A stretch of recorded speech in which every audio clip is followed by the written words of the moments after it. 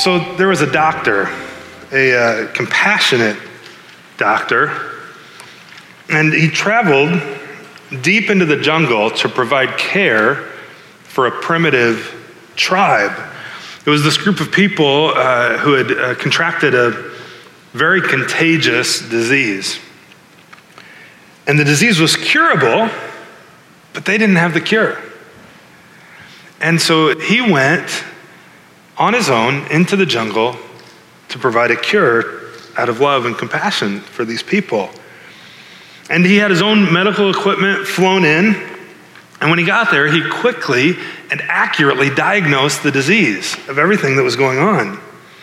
And he even had additional antibiotics ready. He had antibiotics ready for them, and he had more on standby, ready to be flown in at a moment's notice. See, this doctor was independently wealthy, and he could afford to do all of this, both to provide the cure and to refuse any kind of remuneration from the people that he helped to cure. But as the doctor sought to provide care, the people who were afflicted with this disease held him at arm's length and just refused to receive his care. They weren't quite sure about him. They would rather just take care of themselves. They wanted to heal on their own terms. They refused to come to him and receive his help. And as you can imagine, this was pretty discouraging for the doctor. He had, of his own expense and his own effort and initiative, had come to this place, but it didn't deter him. He didn't leave. He didn't go anywhere. He continued just to offer his help and to befriend people there day after day, after week, after month, until finally, at some point, a few brave young men decided they were going to go to this guy and see what he had to offer. And so they did. They came to him to receive what he was freely providing. Now, I want to ask you a question right there in that moment. What did the doctor feel? Like, what was going on in his heart in that moment? Was he resentful? Man, what did it take him so long to come for? Did they have any idea everything I did for them to be here? Jerks. Is that what he thought? I think he felt joy. Deep and abiding joy. Do you know why? Because that's exactly why he came. He came to heal them. He came of his own initiative to bring them a cure. And his deepest desire was simply that they would come to him and receive it free of charge. It brought him joy. You know, friends, might I submit to you, it's the same with us and with God, with us and with Jesus. That Jesus, the great physician, came into our world full of sickness, full of our own messes, and even our own refusal, keeping him at arm's length, refusing to come to him. But he stayed. He stayed near. And day after day, after week, after month, after year, after decade, he stuck with us until we came to him. And his heart's reaction, his deepest heart's desire, is for you to come. And what he feels in that moment when you come to him, even if it's you coming again for the same sin that you seem to keep being beset by, his heart is joy in that moment. That's exactly why he came, is so that you would come to him. Sometimes I think we're a lot like our ancestors, Adam and Eve, that when we find ourselves beset with our own weakness and in our own sin and in our own mess, sometimes the last thing we want to do is actually run to God. We tend to be like Adam and Eve, and we hide ourselves from him. And we think that, I can just fix this on my own. I can just heal this on my own. I can make sense of life on my own. That somehow if I came to him, it might diminish his forgiveness or diminish his grace or cheapen it somehow if I come with that again. But the exact opposite is true. He longs for you to come to him. The first time, the second time, the third, the 300th, the 5,000th.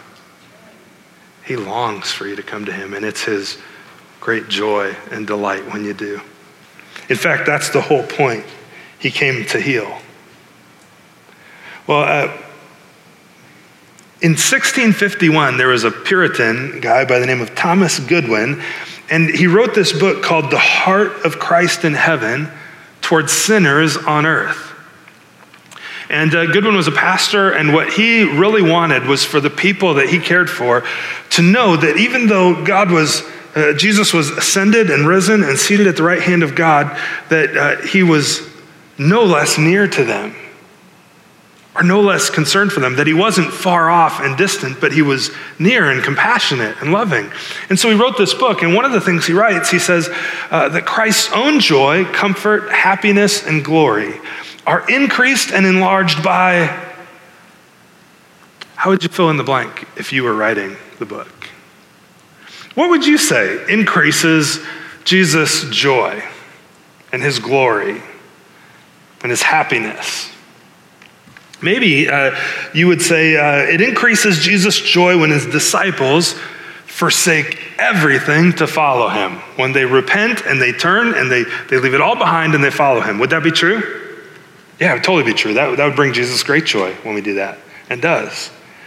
It would also be true to say that we see Jesus rejoicing when our faithfulness in a little bit prepares us to be faithful in a lot, when we're faithful to him. Even in a little bit, that brings him joy. Is that true? Yeah, totally true.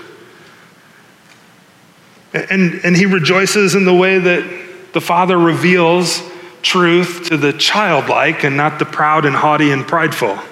That brings him joy. That he gives it to the simple ones among us. But do you know how Goodwin, the way he completes the sentence is a bit surprising.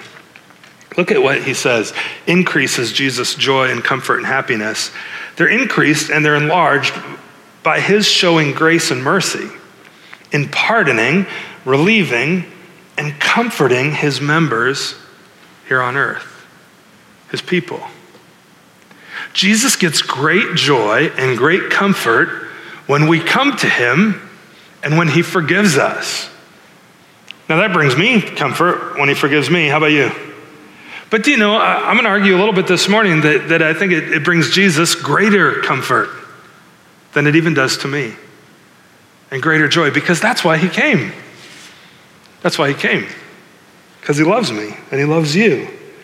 Well, we're in our second week in this series called The Heart of Christ for Sinners, and it's based, the insights of this series are based in large part from insights from this book written by a pastor in Naperville named Dane Ortland, this book called Gentle and Lowly. And a lot of what he writes is inspired by what we just read from Thomas Goodwin 400 years ago, that Puritan. And by the way, I said it last week, but we have copies of these for everyone. We have at least one per household, I know, that'll be freely given to you. So you're going to get them closer to Christmas, just so you know. But if you want to get one now, that's fine. I just wanted you to know so that if you buy one, you don't come to me like, come on, Josh, why did I buy one? You've given us one for free. Now you know, you're going to get one free too. Well, today, I want you to see that Jesus delights in you coming to him, even in your sin, especially in your sin. He delights for you to come to him. We saw last week that he is gentle and lowly in heart, as we read from Matthew 11 this morning, and that when you strip everything else away, at his heart, at his core, we see that Jesus is gentle and lowly toward his own. And what we're going to see this morning is that when we sin, God isn't put off by us, that he keeps us at arm's length going, okay, you've finally crossed the line forever and I'm done with you.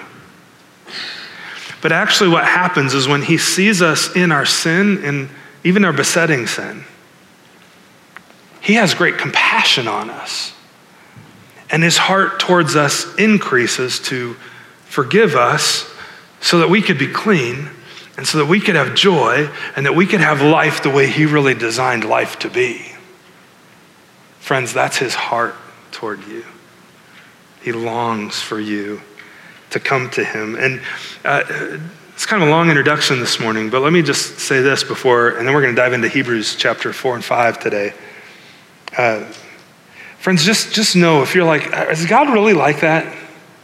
Does he really delight for me to come to him even in all my filth? He does. And the reason is Jesus is not like you and me. He's not. He's not judgmental and easily put off. He's not manipulating and conniving. He's not plotting like, oh, how am I going to deal with him today? What am I going to do today? He's not cold and calculating or shunning or passive aggressive in his attitude toward us. He said it himself. He's gentle and lowly in heart. He longs for you and I to come to him.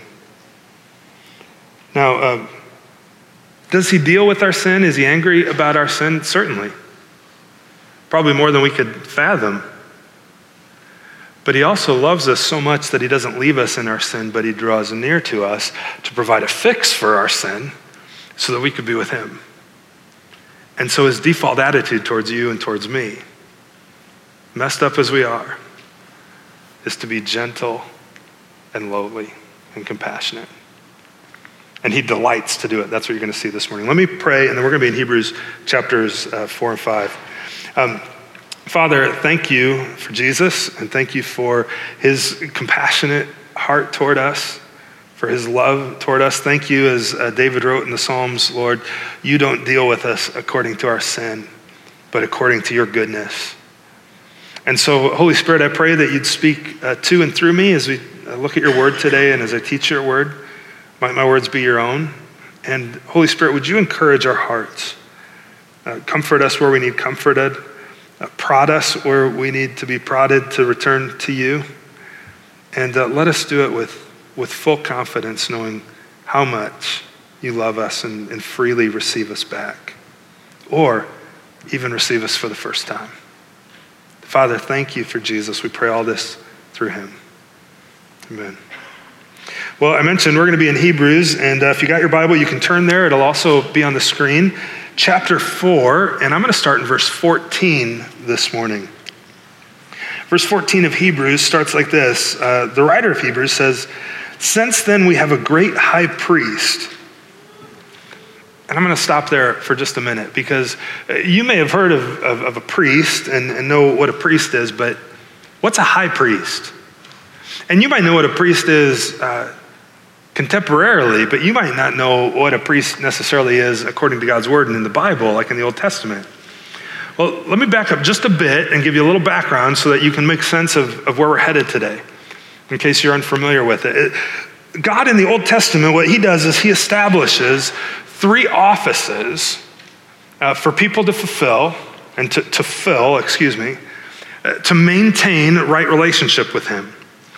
And it's his way of keeping us close to him and for him to show his closeness to us. And he does it through these 3 offices. And I'm going to paint with kind of a broad brush, pretty simplistically, but prophet, priest, and king. Have you heard of those before? The prophet, you might draw a down arrow if you write prophet, because the role of the prophet is ultimately, again, very simplistically, to speak God's words to us, to his people. The prophet spoke on behalf of God to people. Well, then the priest, you might think of that just the opposite and draw an arrow up, because the priest then would speak to God on behalf of the people in the Old Testament. And he would be their representative before God. He would mediate between them and God. That's what the priest did. And then the office of king, somebody who is king, they ruled and reigned as God's representative. And so the prophet speaks from God to us. The priest speaks on our behalf to God and represents us before God. And the king rules as God's representative, representing God to us. Do you see? So those 3 offices. Well, there was a specific role of a high priest. And the high priest would have simply been somebody with a special position among the priests. And the primary purpose of the person who is the high priest was to be that representative and mediator between the people and a perfect and holy God. And they specifically would serve in the tabernacle or in the temple. And on the Day of Atonement, when sacrifice was made for sin, the high priest would actually go into God's presence symbolically in the Holy of Holies and mediate on behalf of all of God's people with a holy and perfect God, making atonement for sin so that we could be near to God. Well, all of this pointed forward ultimately to what Jesus would do. Because Jesus ultimately would be the perfect prophet speaking to us from God. He's God's word. He'd be the perfect priest and high priest representing and mediating between us and God. And he, of course, is the king of the universe, and he rules and reigns as God over all creation. But I bring that up because in our passage this morning, we're going to see it a couple times that Jesus is a great high priest. And in fact, the whole point of the New Testament letter and book of Hebrews is that Jesus is the high priest to beat all high priests. Like, he's the ultimate one. He's the perfect one. Every other priest in the Old Testament who represented people to God, they still sinned themselves. But we're going to see Jesus was without sin. And so even the high priest, when he would go and make atonement for sin and offer a sacrifice, he did it not just for all the people, but for himself. And priests were not perfect. In fact, many of them in the Old Testament were pretty messed up in some pretty big ways. But not Jesus. See, since then, we have a great high priest. And he's passed through the heavens, not just through the curtain into the Holy of Holies, but through time, through the heavens to be with God, the Father, seated at his right hand. We're speaking here of Jesus, the Son of God. He says, since we have that great high priest, let us hold fast our confession. Hold tightly to what we believe and not let go of it. And he goes on, he says, for we don't have a high priest who's unable to sympathize with us. You know, we might think that Jesus being sinless as our high priest, maybe, you know, he just rules and reigns and he's up there kind of looking down on us and with his thumb on us a little bit, disappointed, wringing his hands. No, actually, we have a high priest who doesn't do that, but he sympathizes with us, we're going to see this morning. He sympathizes with us. He understands us. He gets it. He sympathizes with our weakness. We have one who in every respect has been tempted as we are. Except there's a big difference between this high priest and all the other priests. Yet without sin. He never sinned. Hold on to that, because that's a big difference we're going to talk about this morning. Let us then, with confidence, draw near to the throne of grace, that we might receive mercy and find the grace to help in our time of need. For every high priest chosen from among men is appointed to act on behalf of men in relation to God. That's that up arrow, right? To offer gifts and sacrifices for sins. And he, Jesus, can deal gently with the ignorant and wayward, since he himself is beset with weakness. We're going to circle back through this passage a little bit this morning. But first, let's kind of start here at the end. He can deal with us gently. Friends, I want you to see Jesus can deal with you and with me gently. He can deal gently with us. Why is that? Well, we saw because he himself is beset with weakness. Or as chapter 4, verse 15 says, and we've read already, we don't have a high priest who's unable to sympathize with our weaknesses. He can sympathize. He's in solidarity and in oneness, united with us, and we're united with him. Jesus being able to sympathize, that word sympathy in the text, if we would go back to Hebrews 4, and I could show you, like, peel back and look at the Greek word underneath it, you'd see that the word sympathy is more than just like pity, like, oh, I'm so sorry. Or that Jesus just, feels sorry for us. Does he have emotion toward us? For sure. But it means more than that. It actually, if you pull it apart, it means that he co-suffers with us. He suffers with us. He doesn't just look at us and feel sorry. He actually enters in and he feels it with us because he knows what it's like, because he himself has been beset with the weakness of living in human flesh. It's his solidarity with us. He's for us. In fact, let's look again at verse 15. See, the crazy thing about this verse is what we're told about why Jesus is so close and with us in our pain. It's because he's been tempted, as we are, in every respect, yet without sin. Without sin. Ortland, in his book here, writes this: the real scandal then of Hebrews 4:15 is what we're told about why Jesus is so close with his people in their pain. He's been tempted, or tested, the word can also denote, just as we are. Not only that, but in every respect as we are. The reason that Jesus is so close and in such close solidarity with us is that the difficult path we are on is not unique to us. He's journeyed on it himself. It is not only that Jesus can relieve us from our troubles, like a doctor prescribing medicine, but it's also that before any relief even comes, he's with us in our troubles. He's like the doctor who's endured the same disease. That's Jesus. He can sympathize with you and with me. He knows what it's like. He gets it. Well, why does he get it? Because he was made like us in every respect. Hebrews 2 also tells us that he had to be made like us in every respect so that he could become a merciful and faithful high priest for us. You know, a lot of times we think of Jesus, we think of his deity, rightfully so, because he is God. He's a member of the Trinity. He's holy and perfect and powerful. But have you taken time lately to think about his humanity? That while he's fully God, he's also fully human. That it wasn't God who decided, I'm not going to be God anymore, now I'm going to be a human being. He was God who added humanity to his deity, fully and completely. Fully God, fully man, the God-man, we refer to him at times. He was made like us in every respect. Well, when Jesus did that, it was about 2,000 years ago. And I don't know about you, but if I was God and I was going to enter into my creation, I think I'd make a big splash. How about you? I'd be like, dun, da, da, da, here I am, right? Not Jesus. He does it with humility, out of a gentle and lowly heart. He actually, the way he enters in is he's born, he goes through 9 months in his mother Mary's womb, and he's born in obscurity in a small agricultural town.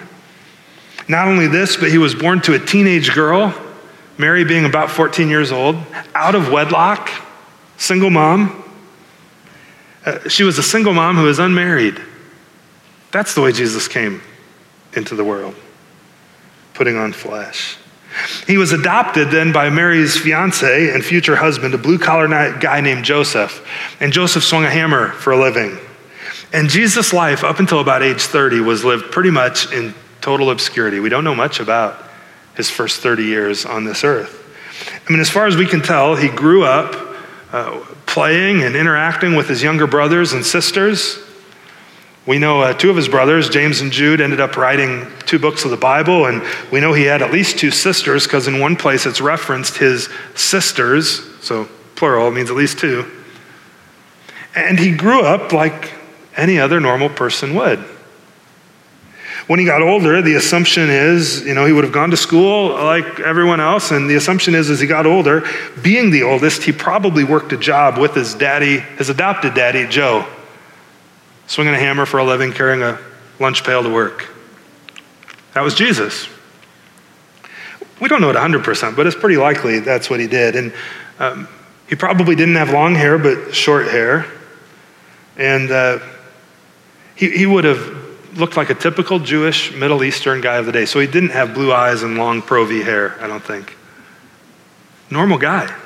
That was Jesus, a normal man come to normal people.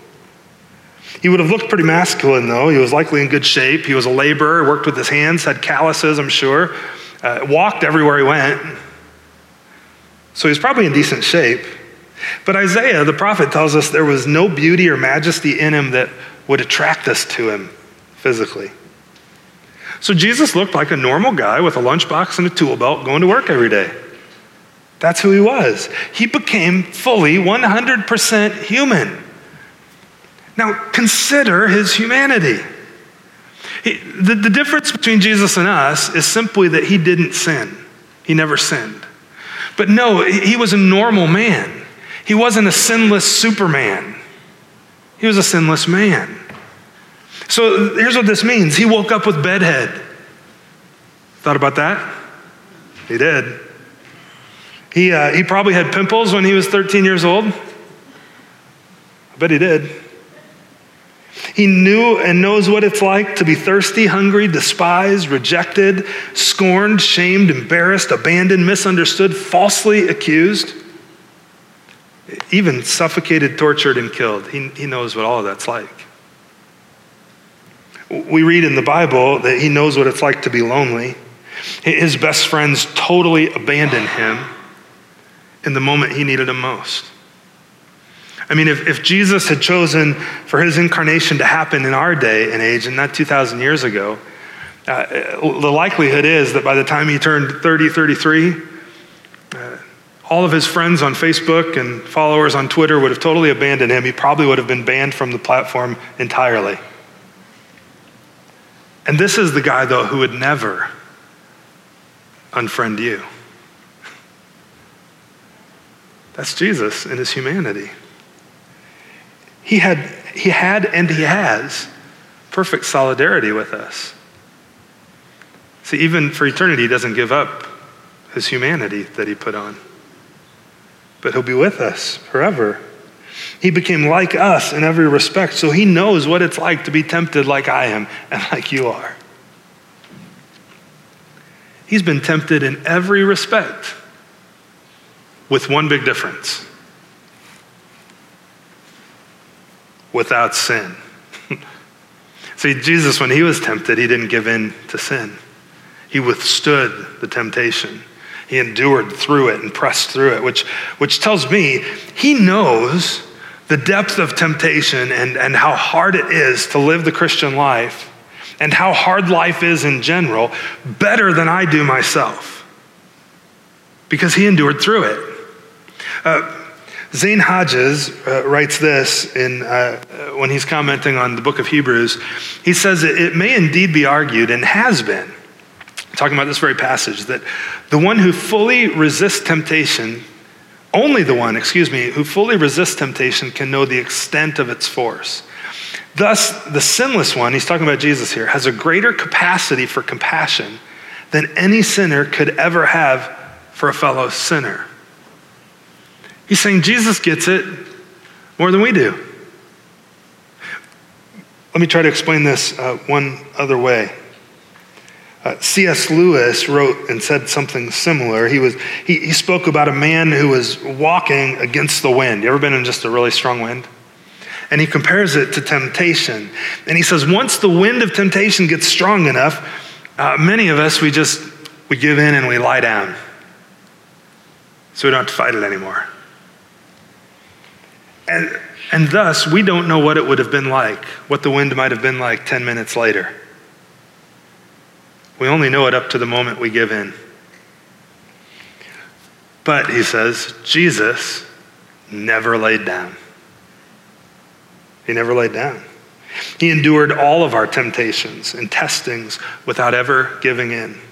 He therefore knows the strength of temptation better than any of us. Only he truly knows the cost. Friends, sometimes we might think that, well, Jesus was sinless. He never sinned. So can he really know what it's like in my 9 to 5? Can he know what it's like in my house, in my life, in my world? I mean, can he really relate? He's high and lifted up, seated at the right hand of the Father. Can he really know? Yeah. And in fact, I would argue his sinlessness points to the fact that he knows it better than you and I know it ourselves. Because while you and I are standing in the wind and at some point we lay down, Jesus endured through it all. He knows how hard it is. He knows the power of temptation. He knows what it takes to make it through. Ortlund also writes here in Gentle and Lowly, he says, consider then your own life when the relationship goes sour, when the feelings of futility come flooding in, when it feels like life is passing us by, when it seems that our one shot at significance has slipped through our fingers, when we can't sort out all of our emotions, when the longtime friend lets us down, when a family member betrays us, when we feel deeply misunderstood, when we're laughed at by the impressive. In short, when the fallenness of the world closes in on us and makes us want to throw in the towel, right there, we have a friend who knows exactly what such testing feels like, and he sits close to us and embraces us with us. Solidarity. Our tendency is to feel intuitively that the more difficult life gets, the more alone we are. As we sink further into pain, we sink further into isolation. But the Bible corrects us. Our pain never outstrips what he himself shares in. We are never alone. That sorrow that feels so isolating, so unique, was endured by him in the past and is now shouldered by him in the present. Friends, Jesus gets it. He gets it. That's why chapter 5, verse 2 tells us that he can deal gently with us. Because he himself is beset with weakness. In other words, he knows the full extent of what it's like. He knows the exact right thing to say in the exact right moment, and the exact right measure of grace and mercy to come to you and I with. Because he knows. He's been through it all to the other side and endured without sin. He knows it better than we know it ourselves. And that's why he can deal with, the writer of Hebrews here says, the ignorant and the wayward. He can deal with them gently. You know, we kind of look at this, we might think, okay, deal gently with the ignorant and wayward. Well, if he's going to deal gently with somebody, the ignorant and the wayward, that's probably not me. Like, because I've sinned pretty big. Like the ignorant and the wayward must be people with just, kind of mild sins that, maybe they stole a candy bar from the grocery store when they were 12 or something. It's not mine. I don't fit into that category. Well, let me push back. Because the ignorant and the wayward, in the book of Hebrews in the New Testament, the writer here is constantly interacting back with the Old Testament and saying how all of this points forward to Jesus, our perfect high priest, right? And one of the things you read about in the Old Testament is that basically, if you boil it all down, there were two categories of sin. There was sin that was unintentional. You might think of it as accidental. You might think of it as when we sin in ignorance. We just didn't know, right? But then there's also a second category of sin. If one is unintentional, what's the other? Intentional. Like I did it on purpose. I knew it was wrong, I did it anyway. Numbers 15 describes it as with a heavy hand before the Lord. Now, the reality is that, and I think when he's saying ignorant and wayward, ignorant refers to that unintentional. Wayward refers to that I'm intentionally just going off the path. I'm wayward. Guess what? All of my sins fit into those two categories. Either unintentional, I didn't know, or most of them, intentional. How about yours? And wayward. So the writer of Hebrews here isn't saying that he deals with the ignorant and the wayward, like the ignorant and wayward just somehow have a lesser measure of sin. He's saying he can deal gently with everyone who's sinned, no matter the category. He can deal gently with you because he himself is beset with weakness. See, friends, every sinner who comes to him, no matter their sin, no matter their offense, no matter the severity of it, the point here is that Jesus deals and can deal gently with them. He does, with you and with me. The thing, though, that brings out The tenderness and gentleness from Jesus isn't the severity of our sin, whether it's really severe or not really severe, but it's whether or not you actually come to him. That's the thing that determines his tenderness and brings it out. If we come to him, he's gentle, and he can deal gently. But if you never come to him in his gentleness, the judgment you'll face for your sin is unfathomably fierce. Come to him. And friend, what's curious is that when we examine God's heart, we see that his great delight is to deal gently with us. He can deal gently with us, and he delights to. You know, I don't know, maybe you're thinking, well, okay, yeah, so he deals gently with me today. But what about next week when it's the same thing, or next year? I mean, is he just dealing gently with me today because, you know, kind of like when I deal with some people at work and I think, well, if I really said what I was really thinking, it would totally it would crush them, and I can't do that right now. I have to deal gently. No. Jesus deals gently because that's his heart. That's his heart. That's who he is. And he delights to do it. It's not like, I guess I have to deal gently with him today. No, he longs to. He delights to deal gently with you and with me. He delights to. Later in Hebrews, the writer tells us in chapter 2, he gives us a clue of why Jesus endured the cross, of why he deals gently with us. Chapter 12, if you're familiar with the Bible, you're probably familiar with this verse. We read in chapter 12, verse 2, that Jesus, for the joy that was set before him, endured the cross. For the joy that was set before him. That sounds strange, doesn't it? That he endured the cross. The cross is just unbelievably awful, if you get into the details of what crucifixion was like. But Jesus endured that for joy. Is he a masochist? What gives? Well, we've thought about Jesus' humanity. Let's flip and think about his deity for a little bit.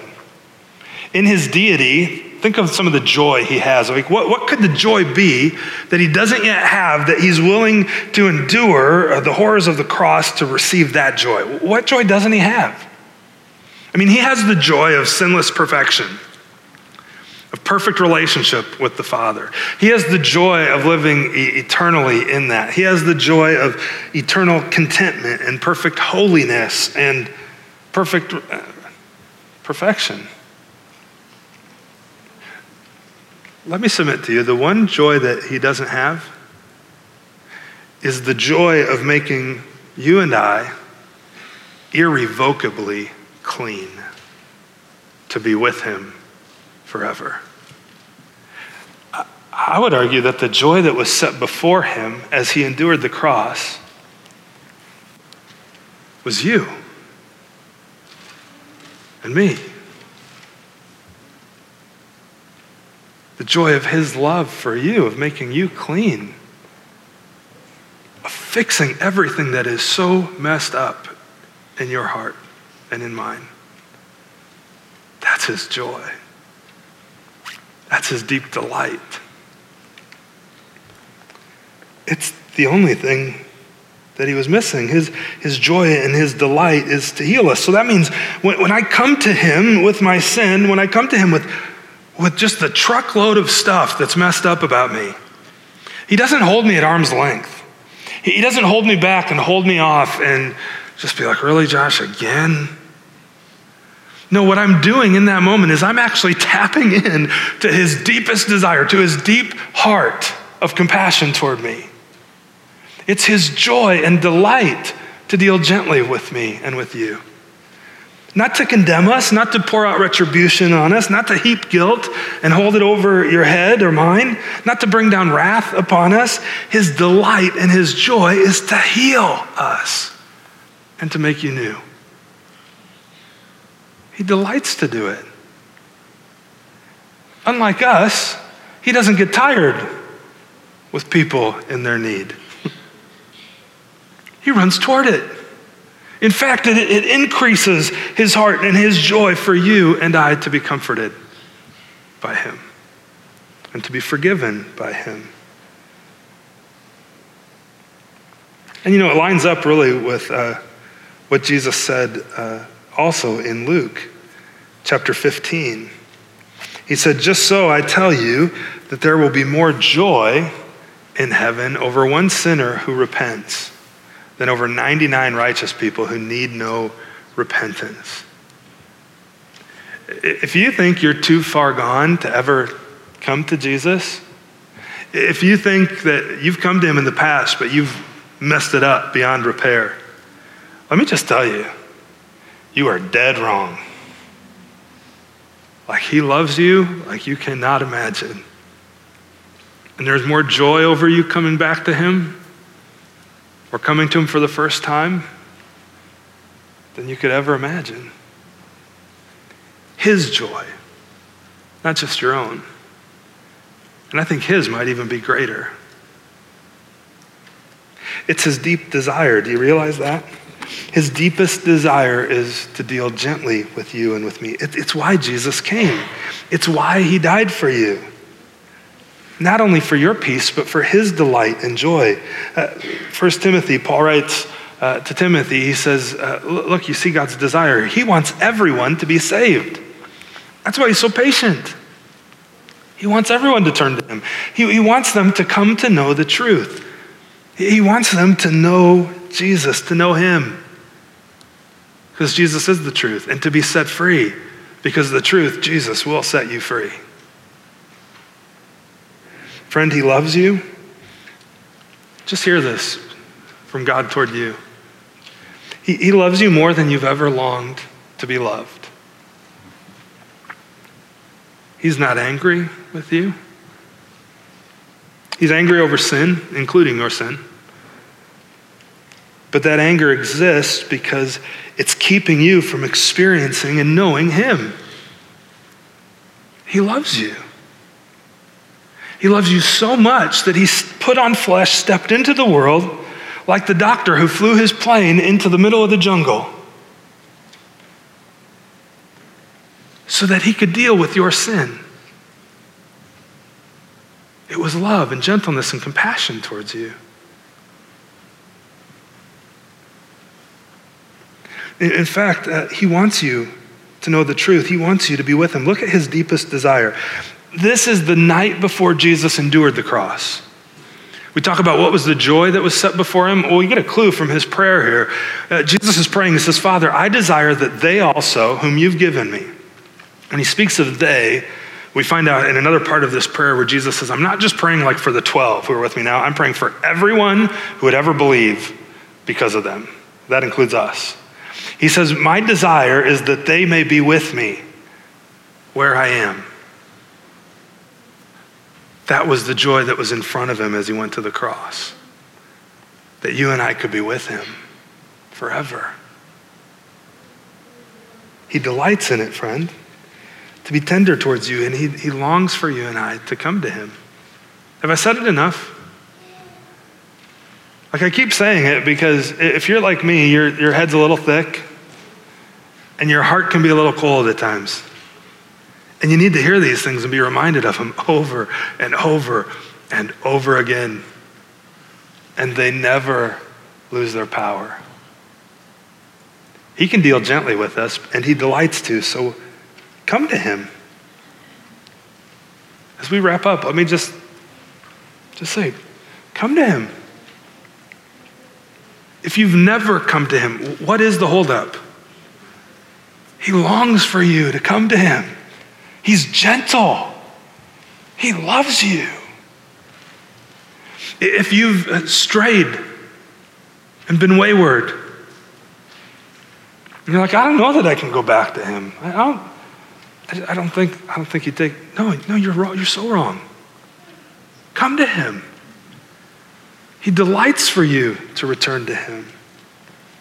But Josh, you don't get it. You don't know what I've done. You don't know my past. You don't know what's been done to me. Listen, let me tell you, at the foot of the cross, it does not matter. Jesus heals. He makes clean. And when you come to him, might I argue that he himself is comforted more than you will be. Jesus is comforted in our healing. It's because if you're a follower of Jesus, you're part of his body. When he suffers, or when we suffer, he suffers with us. You ever having like an ache in your arm or your back and like you can't sleep at night? And it messes with your head? Does your head find relief finally when the rest of your body finds relief? Yeah. And comfort? Yeah. It's same with Jesus. When we're comforted, he's comforted. When we're healed, he gets joy and it increases. He longs for you to come to him. Paul writes about this metaphor in Ephesians 5. He says, no one's ever hated his own flesh, but he nourishes and cherishes it just as Jesus does the church because we're members of his body.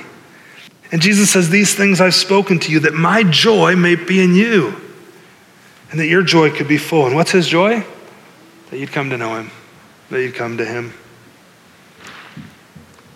You know, as we wrap here, probably the most significant commentary written on the letter to the Hebrews was the work of another Puritan named John Owen.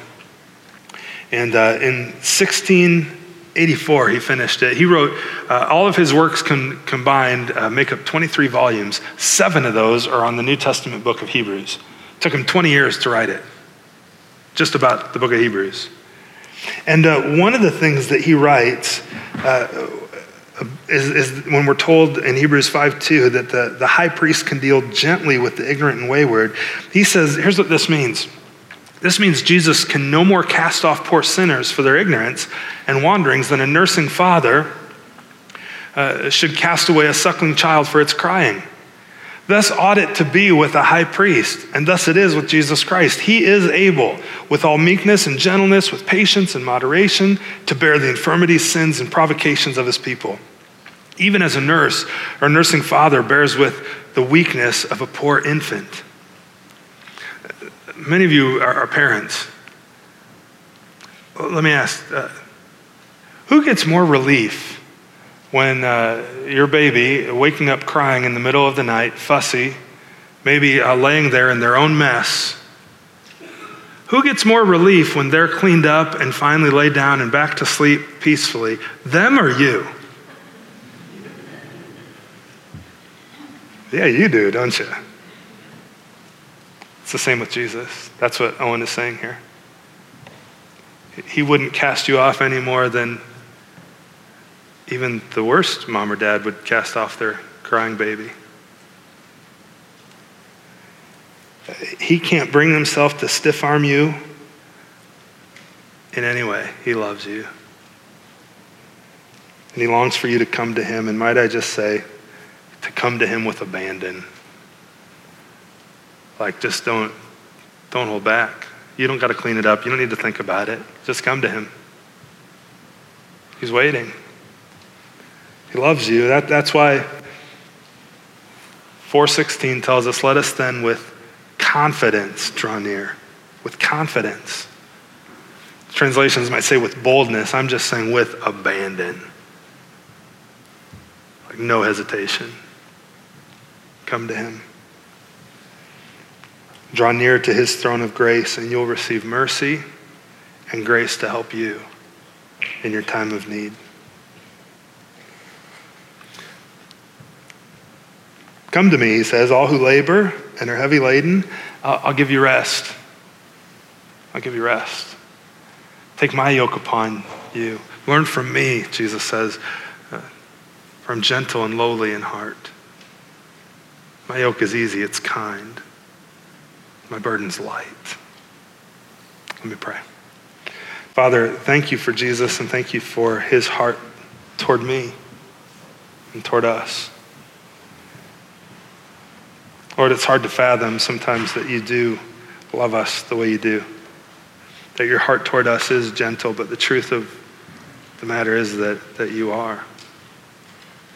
Lord, I pray for my friends and for myself, we might be comforted by that truth today.